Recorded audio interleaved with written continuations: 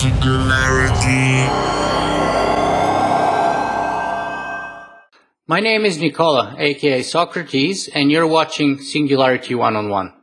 If you guys enjoy this show, you can help me make it better by either writing a brief review on iTunes or simply by making a donation. Today, my guest on the show is Ramez Naam. Ramez is a computer scientist and entrepreneur, and also the author of a very interesting book, More Than Human, which won him the 2005 H.G. Wells Award for contributions to transhumanism. Most recently, however, Mez published his first novel, titled Nexus, which has an absolutely amazing barrage of reviews from places like Wired Magazine and Cory Doctorow. And I have to say that I read it during the New Year's holidays, and I'm just absolutely blown away by it. I just want to read two brief reviews so that you guys get the gist of the idea here. But Wired Magazine says, "Good, scary good. Stop reading now and have a great time reading a bleeding-edge technical thriller that is full of surprises."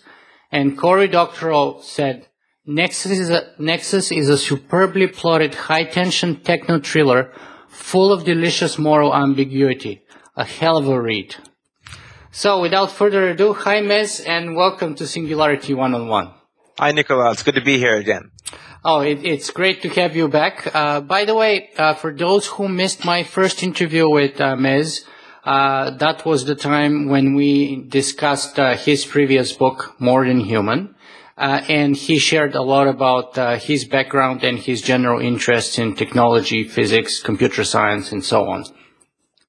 But today we want to start our conversation with Nexus. So, Mez, I want to share how I actually read your book, because what happened was this. I ordered your book online as soon as I read the first reviews. I was going to order it anyway, but the reviews kind of reminded me of it. So I went ahead and I ordered it. And it's a nice and hefty little book. It's about 450, 500 pages. So my plan was to read it sort of step by step, take it easy over the Christmas holidays, maybe 100 pages per day, in between other things. So I think it was December the 30th when I opened up the book for the first time in late afternoon, maybe 3 o'clock in the afternoon, and I just couldn't stop. I read until probably the first 180 pages or so, and then I simply had to go to bed.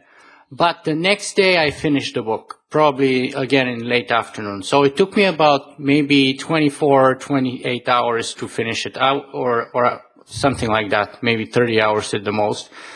Basically, I just couldn't stop reading it. Once I got through the first 50 pages, I got hooked. And once I got through the first 150 pages, I just had to rush through it. It was so enthralling and captivating.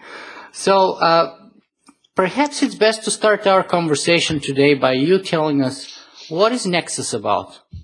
Well, first, thank you. That's awesome to hear. I definitely did my best to make the book one that you couldn't put down. David Brin talks about that the mark of success for an author is when someone says, "Damn you, I lost my job because of you. I didn't feed my kids because of you." So that's high praise.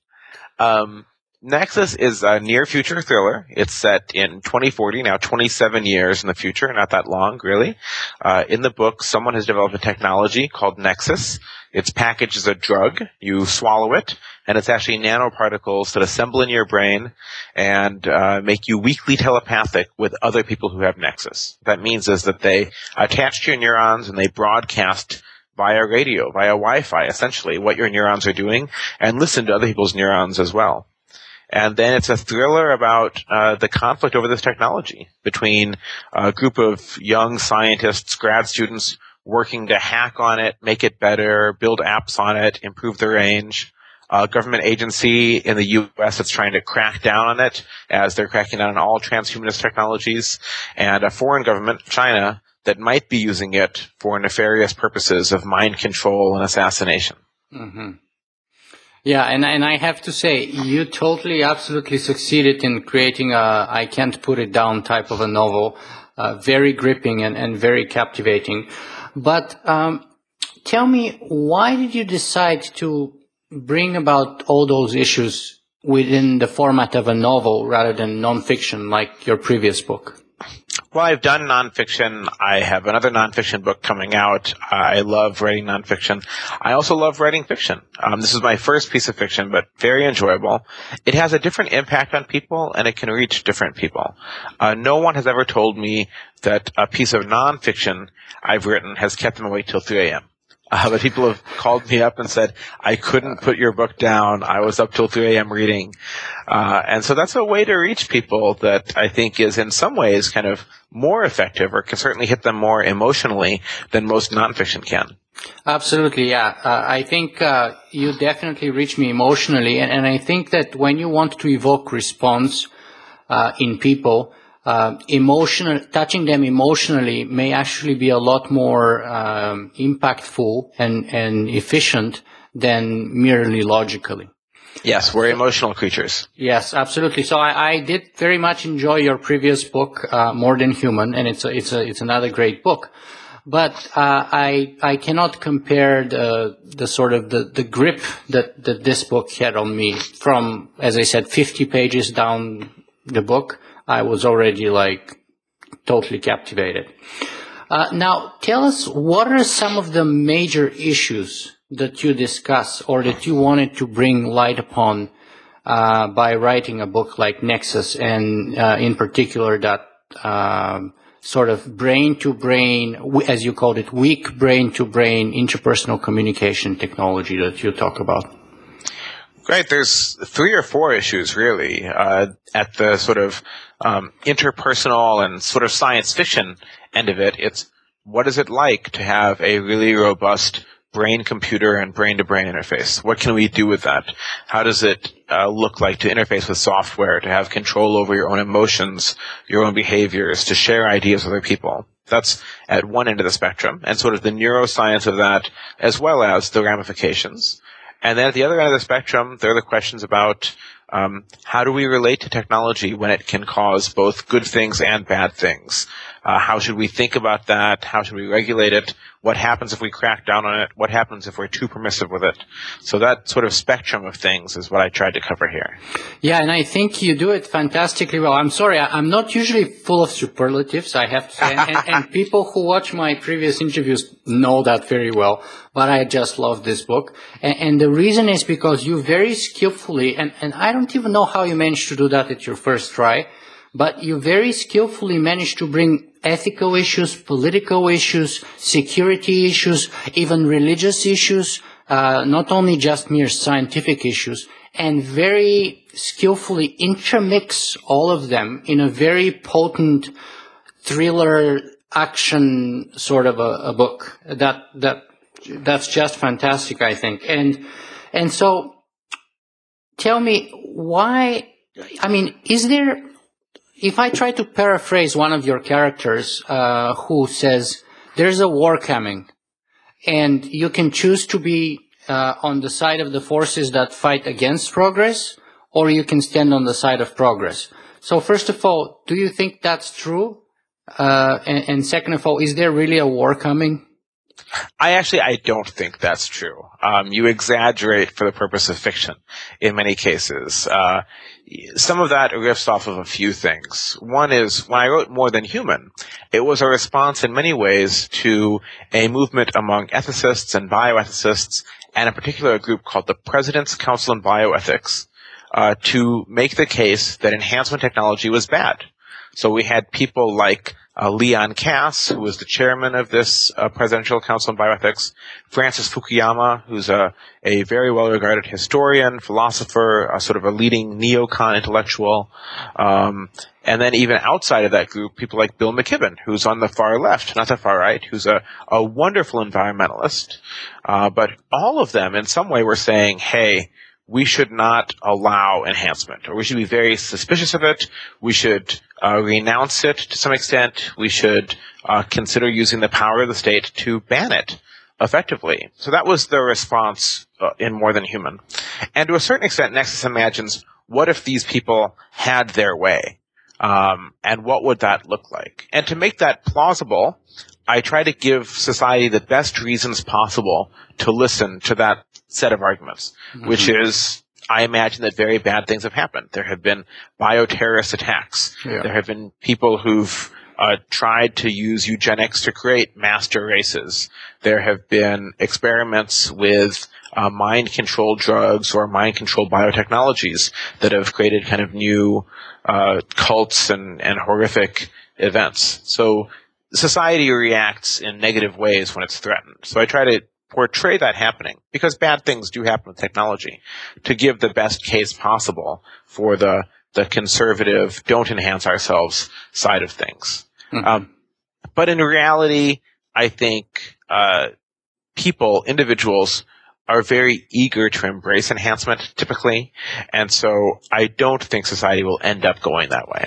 So you disagree with people such as, for example, Hugo de Garis, whom I interviewed here some time ago, and who is pretty much betting his reputation, or he's one of the foremost champions of the idea that there will be what he calls a Giga War coming up, with Giga Death between what he calls Terrans and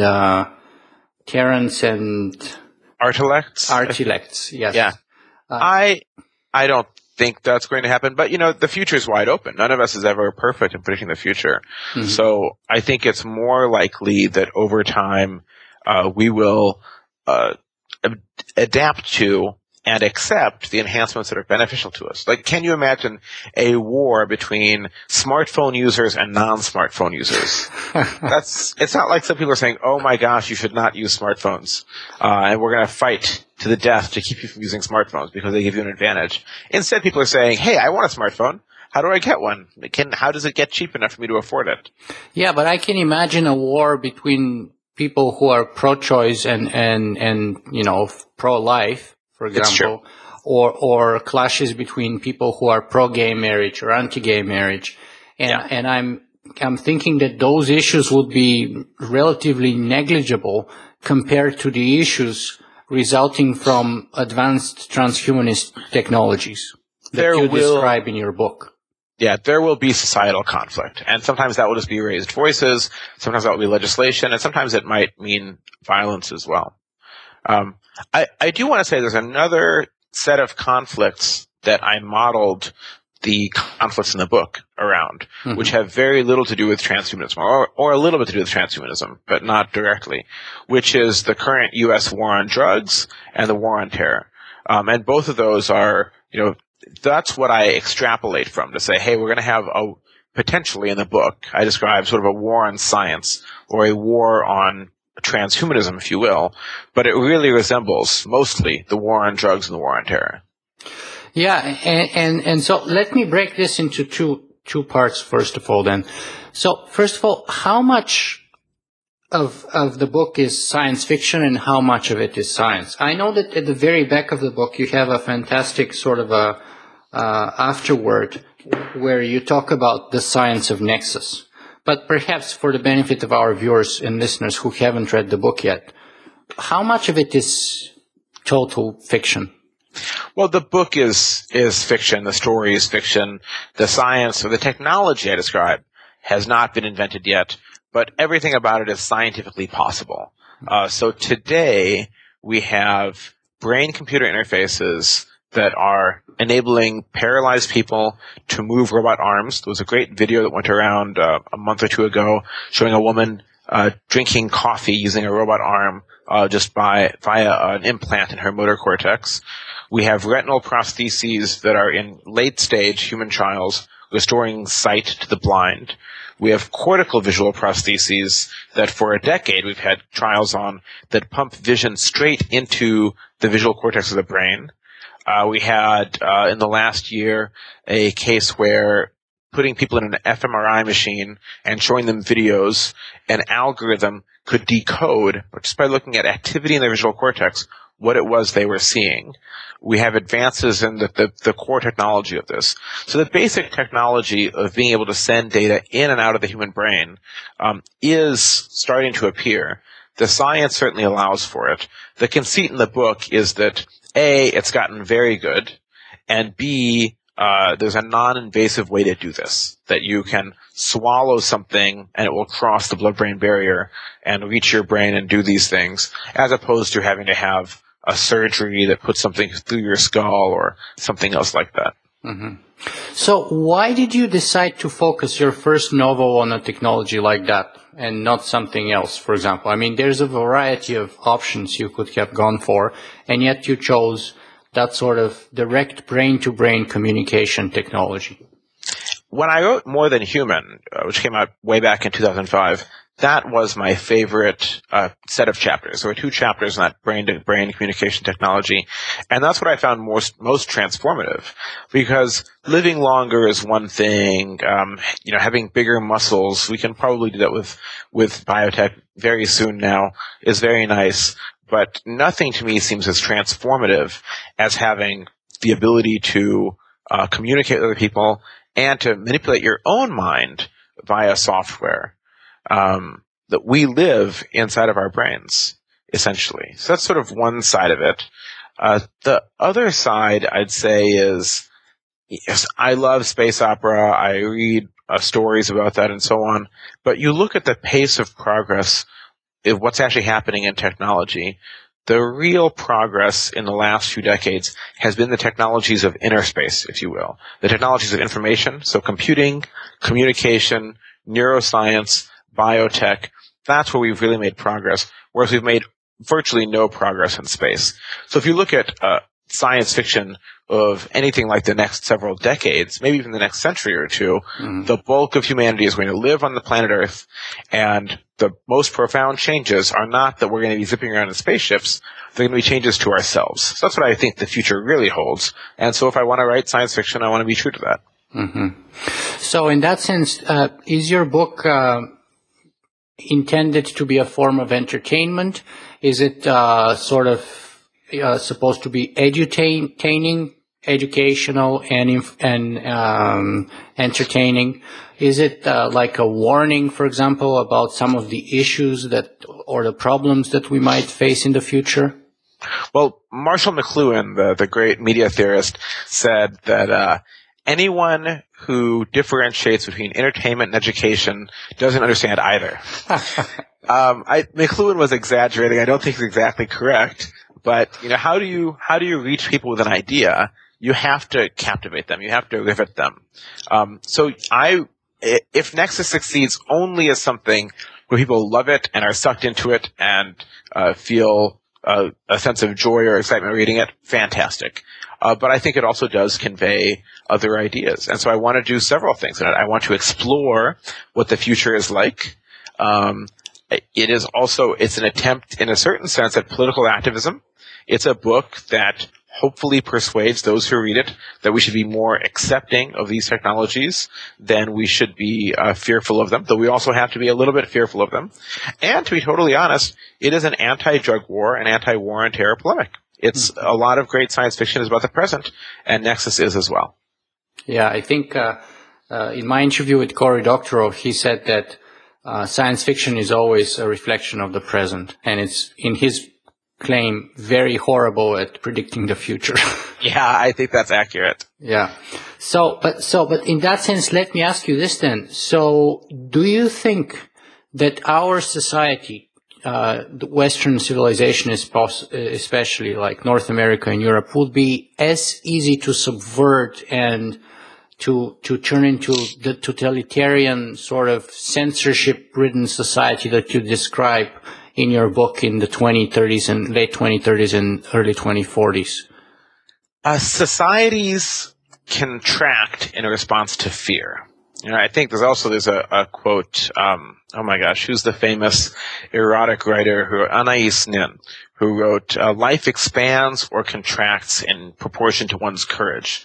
Right, so you can also look at it as societies expand or contract their freedoms in inverse proportion to their fear. Mm-hmm. And today in the U.S., we're not a totalitarian state. We're quite a free state, but we're less free than we were on September 10th of 2001. The U.S. Congress and the president just reauthorized warrantless wiretapping. Absolutely. So now, with a police officer, basically this is an assertion that this is a terrorism-related case, can tap into your email, your telephones, and so on and so on. We have sneak and peek warrants, so they need to issue a warrant for this, but the police can enter your home, search it, and leave without you ever knowing that it even happened. So these are things that are definitely a sign of less freedom than what we used to have. And that has happened because we're afraid.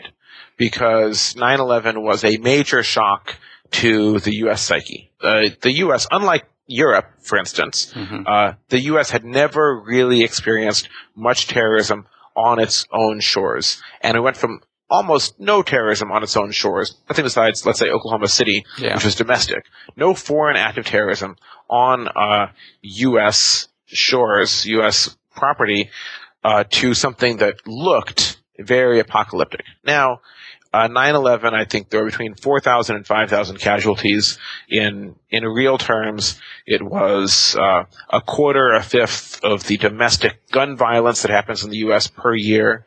Probably many, many more people have been killed by other causes. But those images on television of buildings falling were tremendously, tremendously traumatic to the people who watched them. And that is why we have a little bit less freedom today than we used to. So if enough scary things happen, people will give up their freedoms in exchange for security. And that's sort of understandable. You can see why people would do that. But it's not necessarily rational or healthy. Benjamin Franklin is reputed to have said, those who would sacrifice liberty for a little temporary safety deserve neither. I think he's probably been misquoted, and there's some debate over exactly what it was that he said. But that's sort of the theme of it, that if you give up your security, if you give up your freedom in exchange for security, to a certain extent, the terrorists are winning.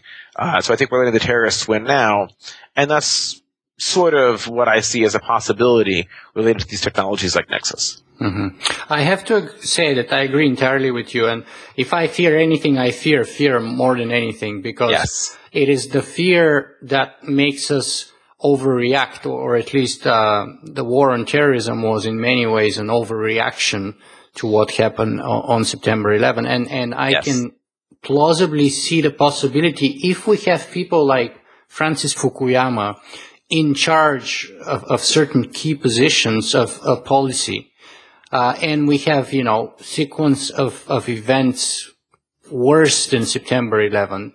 I can totally see the possibility of some of that, really discriminatory and absolutely totalitarian legislation going through, fast-tracking through both Congress and the Senate and eventually being signed by the President. And that, to me, is really scary. Yeah, it is. It is. Now, as soon as I finished the first 150 pages from the book, I think I tweeted, and one of my blog readers and followers said she's going to go and buy the book immediately, and she did so, and she submitted a question that I want to ask you, because it's on that topic of fear exactly. Great. So C.M. Stewart says that her favorite excerpt from the book is this, quote, hive minds, Borgs, superorganisms, some spat out. What if they don't like us? So that's like the key question of fear, right? And then the response to that in the book was, how could they not like us? They will be us. So she says after that, quite a lot to ponder. I wonder how we can possibly guess correctly the preferences of a hive mind. Simple majority rule may not apply anymore. Take a look at crowd psychology and then imagine what a virus could do to a hive mind. I also wonder about the very real possibility, in my opinion, of mind infiltration without knowledge of the infiltration from both sides. Someone's mind, a test subject perhaps, and later an unsuspecting civilian, could be connected to another mind, and neither mind would have prior knowledge or consent of the connection. I speculate this would be a relatively easy hack compared to the work involved in creating a mind-to-mind drug software in the first place. The definition of privacy is changing, and I'm sure scientists could find a way to rationalize this kind of experimentation. So would you care to comment on that a little bit? Yeah, there's a lot to unpack there. Yes, absolutely. There are absolutely risks, tremendously so. So given a technology like this, we will certainly see abuses of it. We will see invasions of privacy. We will see coercion technologies created. That's one side of it. And in the book, the rationale of the U.S. agency, part of the Department of Homeland Security, that blackmails the protagonist, Cade, into working for them, is that they have data, they have intelligence saying that a foreign country, China, is using this mind-to-mind technology for espionage, for mind control, to turn people into suicide bombers and so on. And it would be surprising if we didn't see the use of technology in that way. So there's no technology ever that has had only bad uses or even one that's had only good uses. Any technology you develop will have some of both. So we have to just be cognizant of that. But that doesn't mean we should wholesale ban it. It means we should put regulations around it that try to minimize the bad uses and maximize the potential for good uses. On her other question about hive minds, I think the next sentence in that exchange is Sam goes on to say, or perhaps, if I recall correctly, that what about those who don't want to join this, right? Yeah. So that's another question that people bring up, and Fukuyama brings this up as well in regards to things like Ritalin. Now we have competitive pressure in school that might lead parents to accept Ritalin for their kids that wouldn't have a while back because they have to keep up with the other kids or because the definition of what is ADHD has changed and so on. So if you have an enhancement technology, of course, you're going to have some pressure to use it, and those who don't have access to it might not be able to keep up. So absolutely. I definitely tried to write this book in a way that was not black and white, that showed the shades of gray. And there are real risks and real challenges to this sort of technology that mean that it has to be managed well. Yeah, and that situation reminds me very much to what in political science we used to debate a lot about the Cold War, and that's prisoner's dilemma. That's like the claim that, you always have a dominant strategy and you always end up in a suboptimal equilibrium for both sides, or for all the sides of the interaction. And so the idea is that, if we don't develop this technology for military purposes, then the Russians or the Chinese or whoever else will, and therefore they would have an advantage. If, my kid doesn't take this cognitive enhancing drug, then the neighbor's kid would take it, and then they'll go to a better school than my kid. Right. But all of that having been said, we seem to get positive results out of these things anyway, right? That certainly a lot of advances in aviation happened for military reasons, a lot of the work in jet engines and so on, and yet the vast majority of the utilization of those is actually for civilians going from place to place. And there are, positive some game theoretical exchanges. That's why the world as a whole is much richer than it was 10, 20 years ago. And again, you look at the internet was initially funded by ARPA, out of the Department of Defense, and yet its usage is almost entirely civilian. The military was an early investor in semiconductor technology, way back in several decades ago, and yet the vast majority of that utilization is for civilian usage. And not only just for civilian usage, now there are more mobile phones in Asia than there are in North America and Europe. So this is a tremendously positive sum exchange where you have primarily U.S. designers primarily people in the West doing the design work to create these new technologies, the manufacturing done primarily in China, and the products being used in everywhere, Europe, China, India, U.S., Sub-Saharan Africa. So the whole world is getting better because we're in a positive sum interaction between these sides. Absolutely. And for example, Africa managed to basically skip over the generation of developing, copper wire telephone infrastructure and just leaped over that and go directly to wireless mobile phones. And now in many ways in software and in mobile banking and so on, they're actually leaders. Yes. Now, There's another question that another reader of my blog submitted. His name is Peter Rothman, and he wrote this. Hi, Nicola. I hope you can ask Ramez this question. I'm curious what he thinks about some of the technologies discussed in his book as quite close to reality. I'm specifically interested in what he thinks about the idea of sharing via a direct electronic connection of some sort, affective states, emotional experiences, dreams, and so on. I suggest that in the possibly not very far future, such devices will exist and will further make it essentially impossible to ignore the suffering of others. I think we'll get there. When you look at what we can get in and out of the brain, right now it's primarily at the sensory level.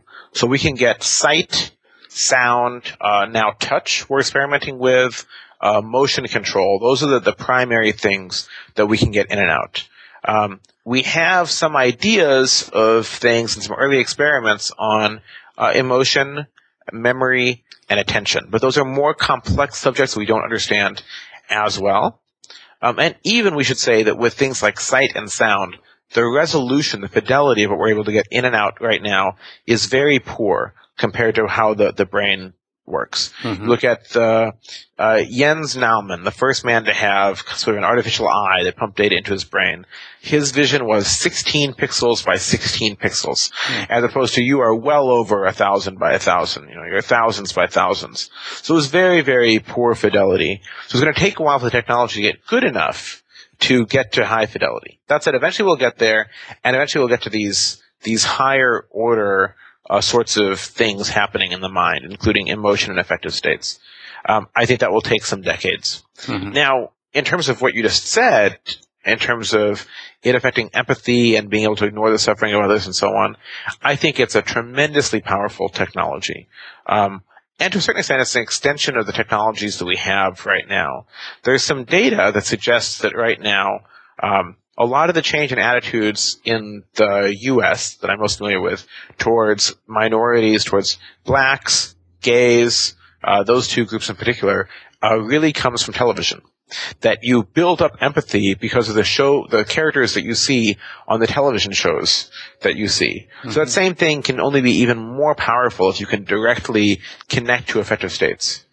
But of course, it depends on which ones you choose to. Do you choose to tap into the affective states of starving children in Africa? Do you choose to tap into the affective states of angry protesters in a Muslim country, or do you ignore them? Mm-hmm. Yeah, and if I can take that sort of line of thought on the topic of alleviating the suffering of others and empathy, I have to say another main reason why I really love this book is because very skillfully you weave in the ideas of Buddhism, and in particular Buddhist ethics in the book and in the narrative. And I want to read just a couple of sentences from page 144 and ask you to comment on it. So on 144, Cade mused, the goals of neuroscience, no, actually that's, I think it was the king of Thailand who was making an announcement to that neuroscience conference that he was hosting. So he says, the goals of neuroscience and Buddhism are nearly the same, while their methods are both different and complementary to one another. Yeah. So this is directly influenced by, I have two friends who are both neuroscientists who are also Buddhists, and they've both worked directly with the Dalai Lama and with his senior monks, doing things like brain studies of actively meditating monks to see what's different about their brains and what's the same and what can we learn from that and so on. And an influence on me was a particular report that one of them gave. It was at a very small conference with about 40, 50 leading neuroscientists and the Dalai Lama. And the Dalai Lama was talking about Buddhism as a science and about meditation as a science, about it as or if you will, as a scientific instrument.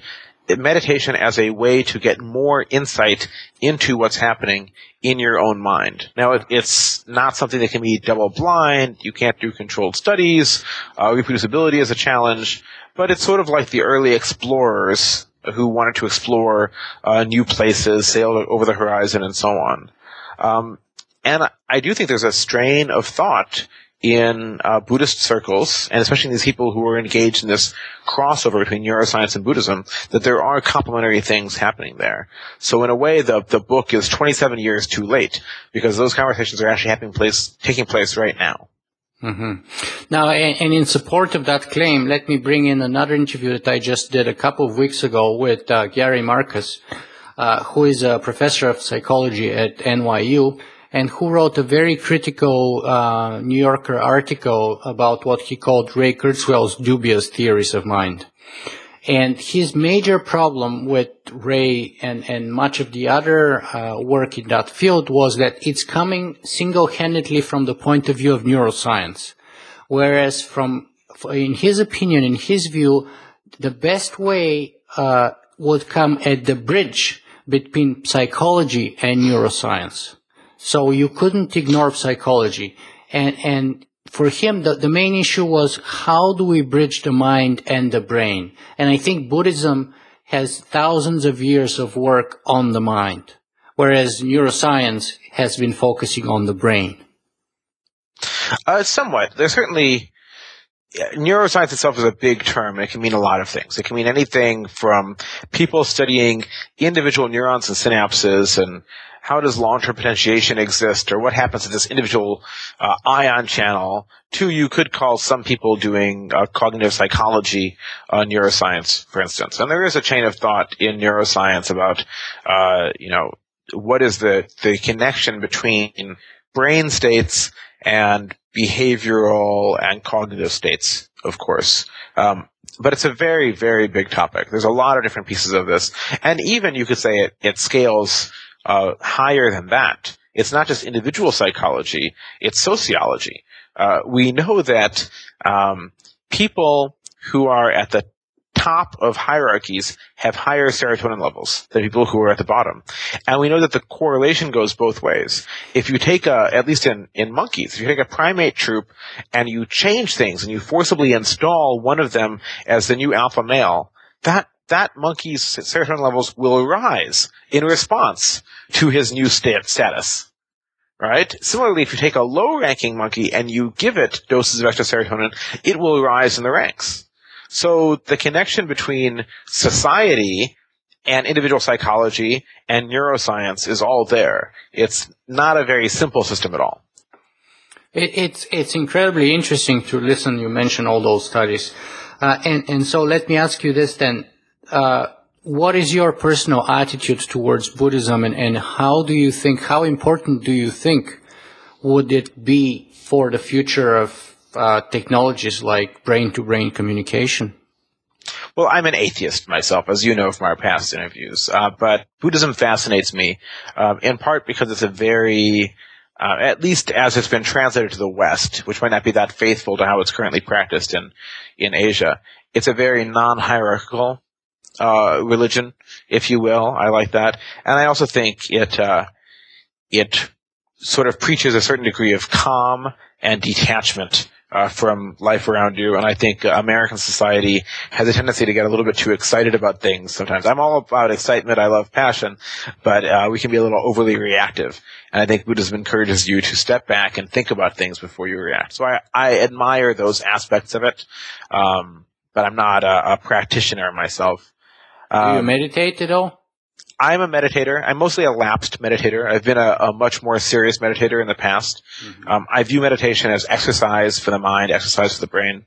There's lots of good clinical evidence that it helps with attentional control. Mm-hmm. It helps with sleeping. It helps with perception in a variety of ways. So I recommend it to anyone. Something you should at least try once in your life. Yeah. So you very much feel the same way as I do towards Buddhism. I'm absolutely fascinated by it, and despite the fact that I'm 100% atheist, of all the religions in the world, I am the most sympathetic towards Buddhism for a number of reasons. Yeah. But especially claims like we are all one, which is very much on the topic of your book, Nexus. Now, let me bring 2 or 3 of the offshoots or potential offshoots of the technology that you're describing in your book. And actually, I'll do so through the words of one of your characters, the Chinese neuroscientist Xu. And on page 182, she says, I have 3 goals. 1, direct brain-to-brain communication. 2, boosting human intelligence to superhuman levels. And 3, uploading human minds to machine systems. Yeah, not ambitious at all. How crazy or impossible or possible all of those are. Disregarding the timeline here for a second, because I've interviewed people like, for example, Dr. Randall Kuhne, who works on whole brain emulation, and he said in my interview with him that mind uploading is not science fiction anymore. There is no scientific reason to believe that any of those 3 are impossible. And scientifically, there is, nothing that makes it impossible to increase intelligence, to communicate things between mind and mind, or to copy the contents of a mind into a different substrate, as Randall would say. The question is how far away they are. And I will say, on the topic of uploading, we don't know how far away we are. Many people will say, here is a mathematical model that shows that we are this far away. Hans Moravec, from the very beginning, a very early person in that, had one model, one description of what these numbers were. Ray Kurzweil has a description of what these numbers are. IBM, with their Blue Brain project, has their own analysis of how far away they are. They don't make those statements really, but they'll tell you that they modeled 1/10 of a mouse cortex at 1/32 the speed, and you can extrapolate for yourself that means that we're 30 years away. Other people, I think that's Ramez Naam. There's another person, Henry Markham, that has his own model of how far away we are. What all of these ignore is that there's tremendous amounts of unknown. I think it was the former Secretary of Defense who said there's the known unknowns and there's the unknown unknowns, and there are many of those. We just do not know for sure what level of resolution of brain activity we have to model faithfully in order to actually produce the same sort of behavior and cognitive states that a brain has. Mm-hmm. It could be that at the level of neurons and synapses we can do that. Some people would say it's even higher level than that we don't even need to go that far, that we can do it in levels of kind of neural ensembles. It could be that's one level below that you have to get to not just synapses but receptor densities. It could be that you have to go below that and you have to get to modeling individual neurotransmitter molecules and individual ion channels, and it could be below that.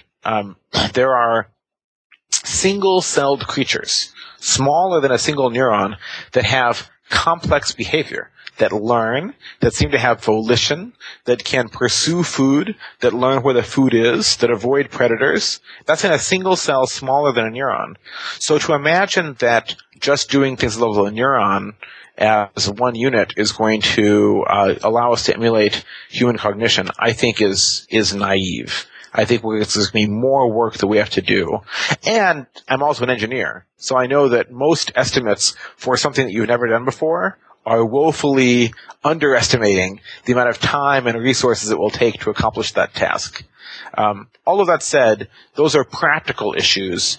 They're not philosophical issues. There is nothing that prevents us from doing it except the work that we have to do it. Yeah, if I can just jump in here and just share with those of our audience who are not aware of your background beyond being an author. Guys, Ramez has spent 13 years working at Microsoft, where he led development on early versions of Microsoft Outlook, Microsoft Internet Explorer, and most recently the Bing search engine. So he is very much indeed also an engineer. And you can learn a lot more about that in our previous interview, which I would post a link to, of course. But also, I entirely agree with you that those practical issues are important, but from a philosophical point of view, they're technicalities, because to me at least, it's more important if they're plausible possibilities or not. And if they are, whether we're going to get there in 1, 2 decades or 10 decades, it doesn't really make that much of a difference in the grander scheme of things. Yeah, I'd agree with that. It makes a difference to people who are alive today. To us, yes. There's a question as to whether or not we will see it. Yes. But I have no doubt that humanity can get there. Yeah. Okay. Fantastic. Because that's more or less exactly the way I feel. So, Mez, let me ask you this now. You got me hooked here. After 500 pages of this book, I want more. And at the last page here, at the very cover of your book, I read that Nexus is your first novel, and the next will be Crux. So yes. Please tell me that Crux is the second part of Nexus. Crux is the sequel to Nexus. It will come out in September. Thank you. You're very welcome.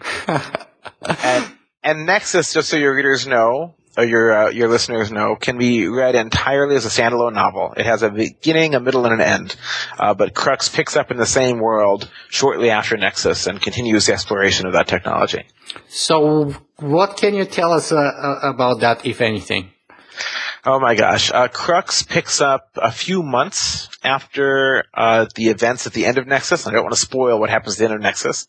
But the world has been changed somewhat by the events that happened in the first book. And it's more exploration of similar topics of what happens with these technologies, how will they be used for good, how will they be used for bad. And I've also done my best to make it an absolute page-turner. My goal is that you cannot put the book down whatsoever. And I seem to be succeeding at that based on feedback from readers. You're absolutely succeeding, yeah. And I think I actually would be rereading it soon because it's just a fun book to read. It's very gripping, and yet and in some ways it makes you be scared of some things, but at the same time I find it very refreshing and sort of very optimistic too. So I really enjoyed all that very potent mixture of a number of things like this. But so we can look forward to Crux, you said, in September? That's correct, yes. Fantastic. So I'll definitely get that one. Now, how important do you think is a technology like Nexus on the way towards a technological singularity?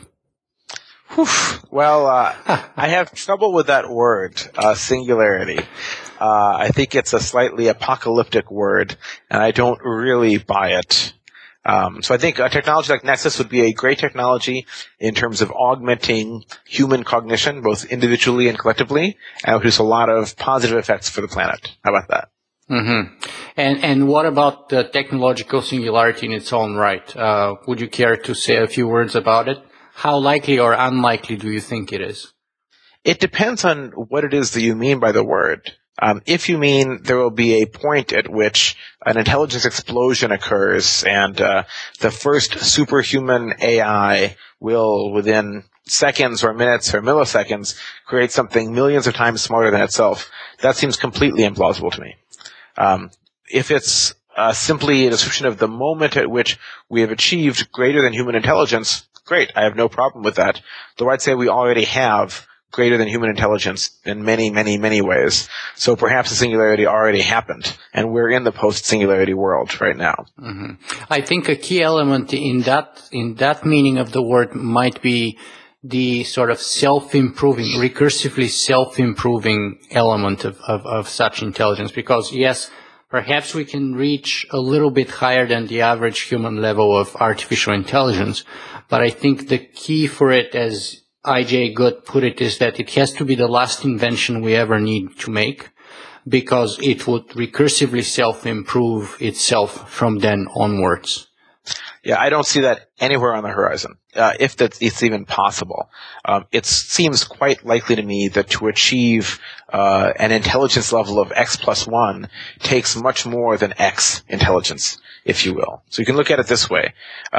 Right now, the systems that are creating the next microprocessors are already vast superhuman intelligences.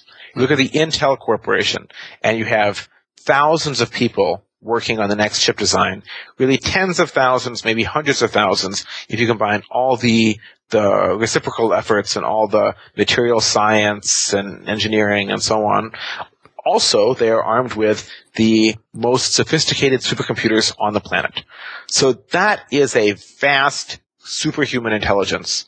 And what it produces as its output is the next Intel chip. It's not a dramatically faster superintelligence, if you will. So it takes a lot of brain power to improve brain power, and probably much more brain power in than brain power out that you get in a certain way. Mm-hmm. That's very interesting, and it seems to me that you're, of course, probably using your experience at Bing in particular to make observations like that. Yes, I mean, I spent 6 years working with neural nets and other machine learning techniques with very, very large budgets and tens of thousands of machines, hundreds of thousands of CPU cores and gigantic training sets. And they're very sophisticated technologies, but they're not humans. And the R&D that goes into them is the output of thousands of people to get incremental improvements in them. Mm-hmm. And what do you think of claims like other people, like, for example, with similar opinions to yours, like Jaron Lanier, for example, who said that the singularity is most likely going to end up with the blue screen of death? Well, I am not Jaron Lanier, and we have very, very, very different perspectives. I am definitely much more of an optimist about the impact of technology on our lives. I just don't think it's going to be so apocalyptic. I don't think it's going to be so eschatological. There won't be one moment in time when everything changes. Imagine that you created a superhuman AI right now that was 10 times as smart as any individual human. Would that mean that world hunger ended? Would that mean that climate change ended? Would that mean that war ended? Nope. It would not be the new ruler of the world. It would be a highly paid engineer at Google. All right, that's kind of, it might be a very highly paid engineer at Google, but the collective intelligence of Google is much higher than that 10 times smarter than a human being system would be. So you have a very, very, very long way before you have something that is got more brain power than the current organizations that exist. And even then, many of the hard problems that we face are extremely sublinear. People say, hey, we have exponential increase in computing power, but many of the problems we work on are exponentially hard. If you want to get into molecular modeling at the quantum level, you want to solve the Schrodinger equation, well, that scales exponentially too with the number of electrons in the system. And if you want to deal with any sort of very, very large, hard problem, they are usually much harder than linear as well. Mm-hmm. So they chew up that exponential computing power pretty easily. Mm-hmm. Yeah, so it's consumed very, very quickly, yeah, without so much benefit. At least the benefit is not exponential as the claims are. There is definitely benefit. It's just that the benefit is not exponential. It's not explosive. Yeah. So do you disagree with Jaron that the singularity, the way it's being perceived and sort of popularized at the moment, is kind of like a religion for geeks? I think he might be overstating it somewhat. I think there is a little bit of religion for geeks aspect to it, but I think it's more just an oversimplification of how hard the problems that we face are, and an oversimplification of how powerful intelligence is, and how easy it is to bootstrap new levels of intelligence. Mm-hmm. Mez, we're reaching here towards the end of our interview, which I have to say I enjoyed tremendously. And the traditional last two questions that I always ask of my guests are these. So, first of all, where can people learn more about you and your work, your future books, and so on? RamezNaam.com. Fantastic. And do you happen to have a single message that you would like our viewers and listeners to take away from this interview with you today? Well, I'll give the same message I gave last time, which is that we are the ones who create the future. So don't just be a spectator. Participate. Help make it happen. And that is indeed a fantastic message. Ramez Naam, thank you very much for being with us today. Nicola, thank you. It's been great to be here again.